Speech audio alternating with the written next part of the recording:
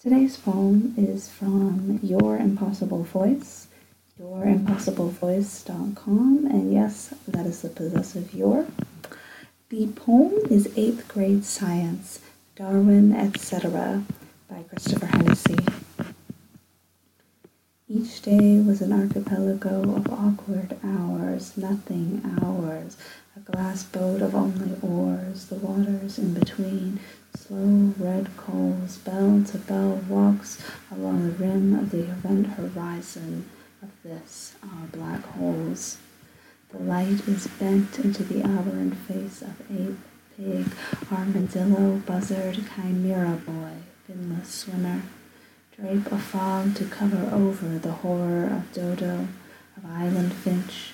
Drape a hood to smother our bulging eyes, cinch a cord around it. Cover us for our own save misery, our beaks like rodent teeth with nothing to cut. They grow through lip, chin, mouth, bone.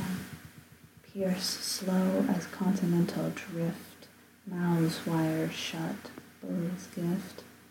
We thin, we cool, eat a soup of slur, see them sharpen, loop like those teeth into our head, along suicide on the nurse's bed. Oh, Pangea, reform, make sleep an island and not this deep